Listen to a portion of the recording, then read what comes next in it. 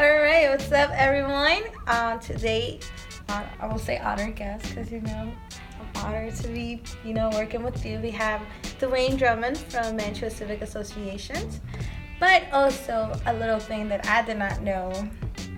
Who is De'Wayne Drummond aside from being an Indego ambassador, past ambassador? So, you want to introduce yourself to the people and our listeners? Yes. Like she said, my government name is De'Wayne Allen Drummond. I'm from Mantua. I work for the School District Philadelphia Head Start program. I do parent engagement. I'm also the president of the Mantua Civic Association, and I'm also the chairman of the 24th Ward Democratic Executive Committee. Ooh, hold on, pause. What? Say that one more time. The 24th Ward Democratic Executive Committee. I am the chairman. You're the chairman. Very cool. So there's a lot to unpack there. We know you from your work with Indego, but tell me, how did you become the head of the Mantua Civic Association? It basically started from a community-driven plan called We Are Mantua. It was a community-driven plan with over 300 residents. And our number one priority in that transformation plan was to establish a civic association, an association that was not handpicked, but the individuals was elected, and my community elected me as the president of the Mantua Civic Association. Mm-hmm. And for our listeners who may not know, what does a civic association do? We deal with a whole lot of stuff. We deal with issues and concerns of our community. The number one issue and concerns of our community is gentrification. Mm-hmm. And one way that we deal with gentrification is through zoning and planning. If you zone your community correctly, because Philadelphia hasn't been rezoned since the 50s and 60s, that you can be a part of that development process when it comes down to your community. So in 2017, June 22nd, we got Mantua rezoned through City Council from multi-family to single family. So that put us at the table, and that our community won't be on the menu because we will be a part of that process. And so how specifically does zoning help current residents with gentrification? When a lot of displacement takes place, a lot of residents will come out their house, and that 2-story old house is being knocked down. And that happens because of the zoning code. And it get knocked down without the residents being informed because they have something called by right development. So by right, the developers don't have to tell the community squat. And that leaves the community with no voice, no say-so to even be at that table. Gotcha. So it's like there could be a 2-story house on your block, it gets knocked down, and suddenly it's a gigantic multi-unit 5-story apartment building. But so you've made sure to make sure the community has a voice before something like that can happen. Yes, we had some say-so. Very cool.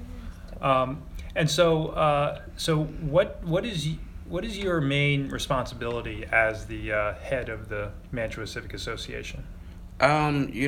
Just bringing unity, a unified voice when it comes down to all the leaders in Mantua. I'm only as good as my team is. So I can be the head, but my pinky toe ain't walking right, I'm gonna fall. So I'm just as good as my team. Mm-hmm. And so how did you get involved in Indego? Oh.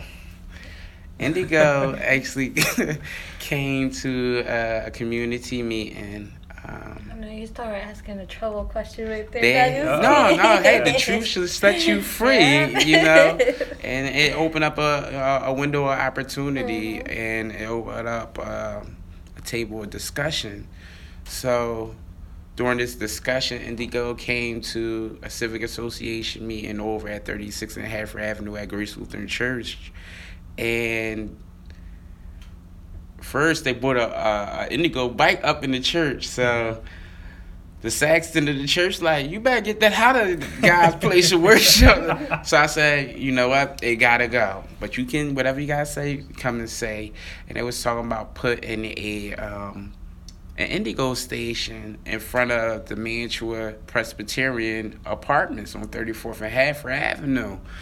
And, you know, it's a lot of seniors that come to my meetings, 60 plus apartments in that, and they're like, we ain't riding no bike. Like, how dare you come into our community and you don't know our motto? Our motto is plan or be planned for. So you came into our community with your own plan.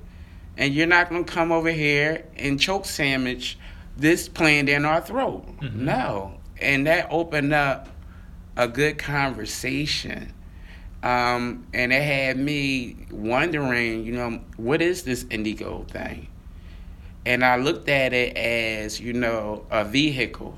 Just not a vehicle to ride, a vehicle that the community can actually exercise their rights, exercise their voice. You can use this vehicle as advocacy for the things that we're fighting against. You know, we can mobilize off of this vehicle. And that's how I was looking at it, because I have the philosophy of just thinking outside of the box. And, you know, when I presented it to my board and presented it to the community, everybody, you know, joined in. It was like, oh, De'Wayne, yeah, that's I would never ever thought about that one. But sometimes that's what happens when late night reflections take place. You know, you think outside of the box and you make it a reality. And that's how I'm sitting at this table right now, because of that conversation. And like my grandma said, it takes horse manure to make a seed grow.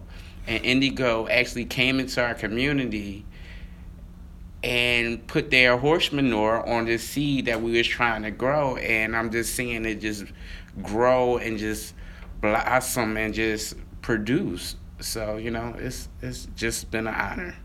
I really like that saying, by the way, and I may steal it. Which one? Horse manure. Oh, that's the edited version. Okay, that's the edited version. Well, my grandma would say what it is. Like I appreciate you use the edited version. Yeah, I use the edited version. But I will cite your grandma when I use it in the future. Definitely. And I mean, right now you guys been working more with Indego site planning, like especially where the station needs to put up now, right? Yes. So what's I mean, there's actually, I guess before we get into that, I want to back up a little bit. So Indego came in and people weren't too happy at first, it sounds like, right? True. So what was your reaction when Indego came in? Like, were you part of that, like, sort of unhappy group? How I was raised on this theory. Eat the meat and spit out the bone. I looked at this as being, even though it was crazy, even though it seemed like horse manure, I thought something can grow out of this. It's like Ohm's law. You have to have a positive and a negative to have electric flow. And I had to be that conductor for that positive and negative for the lights to come on. So that's just how I looked at it. You know, like I say, I'm right-handed, but I box unorthodox. I will fight you with my left hand. So, like, and I took it as an opportunity. Yeah, that's cool. And so how long would you say it was between, say, like, the first time Indego showed up and when the community as a whole decided that actually this might be an okay thing? Well, it was conversations. You know, they came back to my executive board because, you know, one thing that I always tell people, I'm not going to give you the opportunity to come in front of the community unless you deal with the core group, my board of directors or my executive board. And a young lady, she's not with the city no more, Kara, she came back and we was having a conversation talk about accessibility. Like, can people with disabilities be able to, access this? How about people who, how much does this cost? Like, you talking about a credit card? People don't got credit cards; they got access cards down here, And then that's when a lot of the conversations started to talk. And then I remember Kira came back. She was like, we have this thing with the monthly, membership and this and that, if you have an access card. So that was a light bulb for a lot of people, y'all actually listened to us. You went out and found different strategies so we can connect through access. And I think that to me, that was a goal getter, because I started thinking about that, and I work at the school district, and I work for Head Start, and all of the families that comes into Head Start is below poverty. My neighborhood is below poverty. So how, if these people are below poverty, how can they have access to different things, even when it comes down to transportation? So you felt like Indego actually was listening to you. Yeah. That's cool. I mean, I think that was the goal of the Better Bike Share Partnership in the first place. And so, I mean, did that in itself make you want to get involved on the ground level? And no, because I still, I was like, okay, they doing something for the residents that have access. But I had a lot of stuff on my plate, on our plate, that was going on in the community. It's a lot of moving parts. And then this young lady, like I said before, Karen, she came back at me, and I was sitting there at my lunch break, and I see a text, and she's like, De'Wayne, look, I'm going to send you something later on. Check it out. So when she sent it, I looked at it. I still didn't, really budge. And then she called me. She said, did you check the message? I said, oh, let me check it right now. And then I read it, and it was about the Indego Ambassador. And I was like, She's like, really think about it. And she was like, just think about it as being a vehicle. And when she said vehicle, I was like, And then when I started to think and reflect, I was like, a vehicle. I need a vehicle for all these moving parts that's going on and taking place in my community. Mm-hmm. To talk about zoning. I went on a bike ride with the Philadelphia, City of Philadelphia Planning Commission, the CPI Institute, where I graduated from. I used that so I could link up with other citizens, planners, to see what's going on in their community. It starts a conversation. Being an ambassador, it's like the embassy. It starts conversation. It starts dialect, and dialect is very, very key and critical to life. So that's why I took it as a vehicle to connect, mm-hmm. and not only to connect, to reconnect, and also to disconnect from certain things. Yeah, for sure. I've often thought about that. A lot of times there's this idea that that bike people can just go somewhere and say hey, you guys all need to bike to work. Let's all do that now. Here's a bike lane. And that's just not how the mm-hmm. world works, and it's not how it's not how people in neighborhoods want to be treated. Mm-hmm. I look at that as a success story, not for Indego necessarily, but for Mantua, mm-hmm. and I think that's super cool. So Brenda, yeah, you two have worked together a lot in recent. Has it been years now? It's been, I think, a year back that we worked with. Honestly, we're still working with different rides that are happening in his neighborhood, which mm-hmm. is great, because at the end of the day, even though he's not involved as an ambassador, he still continues to utilize this free access to this bikes, to connect communities. And that's something that we encourage a lot of old ambassadors to do, or organizations who don't necessarily have to be an ambassador, but often we talked about how do we use this bike aside from being just a bike. It's actually a connection, like Dwayne has said, and I always tell people it's creating that connection to fight a different cause, and you actually hit whatever I've been having conversations with most of the people. So, Yeah. Yeah, it's a lot easier to have a conversation on a bike than it is to, Just- if everyone's driving cars, or like even if everyone has to like get to the same place by public transportation. Oftentimes you're on different trains in a car or like whatever. Right. And a lot of people, I always say this, and even in our podcast, we got to think about that. Not a lot of people have access to drive, to a driver license. Not a lot of people have access to cars. And this is a great way to start, thinking and rethink about like what kind of privileges we have as citizens, and also rethink of what other people, especially different communities, don't have access to. So For sure. So how do you see bicycling being utilized in the future in Mantua? I think it's still a new thing. I think collaborating, because with Indego, certain ages can't ride it. If you're under 16, you can't ride it. And I remember growing up in Mantua,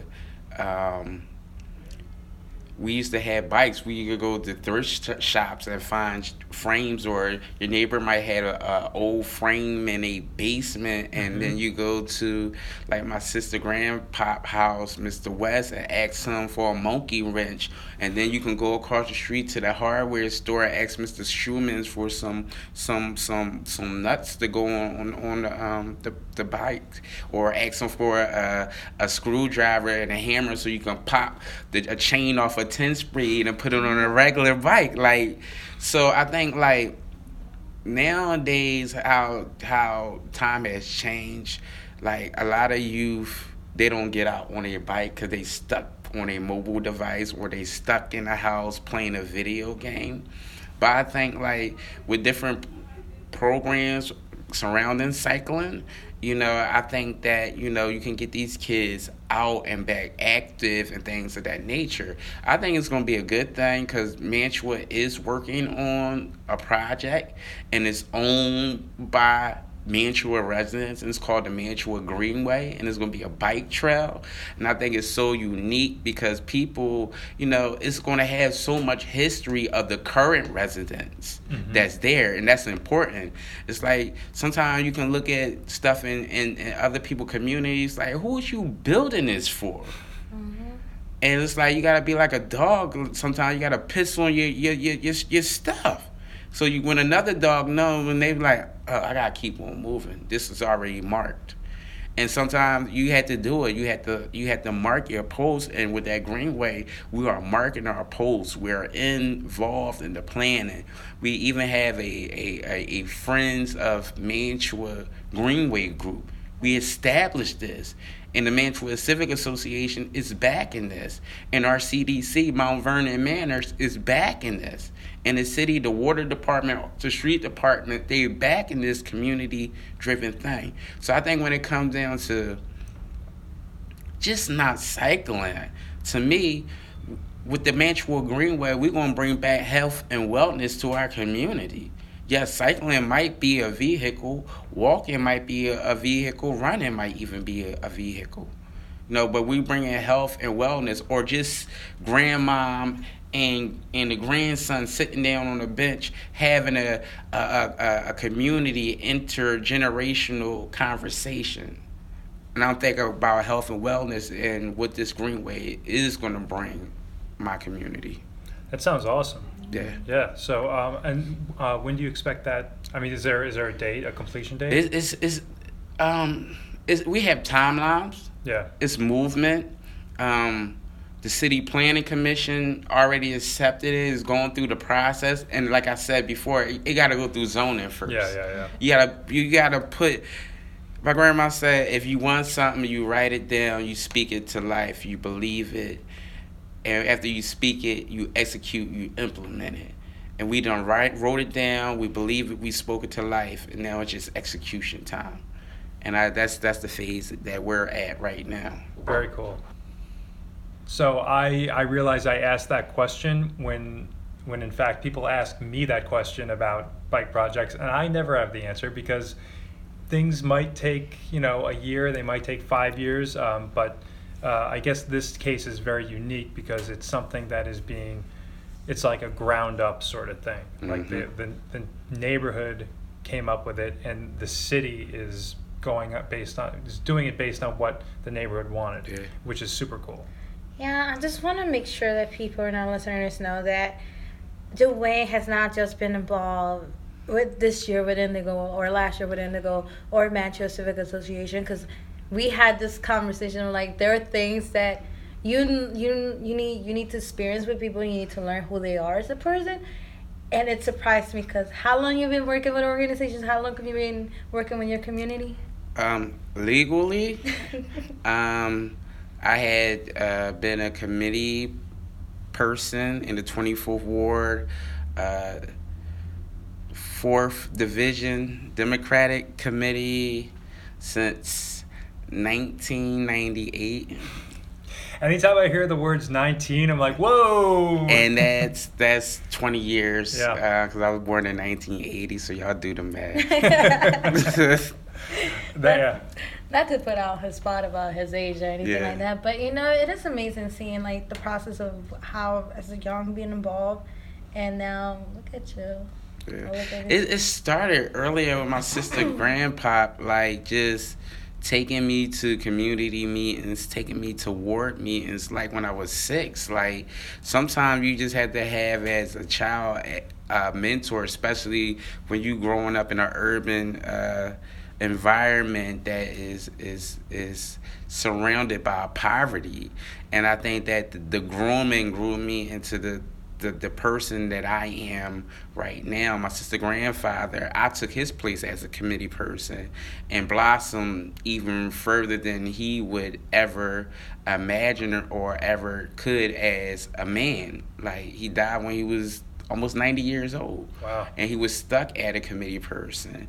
And, he never reached the next level as being the chairperson of the ward. And, I know he's somewhere in, like, heaven probably smiling down because I keep on going, like, from the chairperson to sitting on the School District of Philadelphia Head Start Policy Council as the chairman. Just dealing with policies and procedures to, even possibly this year being on the ballot. I mean, I am going to be on the ballot for the Pennsylvania State Democratic Committee. So can you explain what the State Democratic Committee is?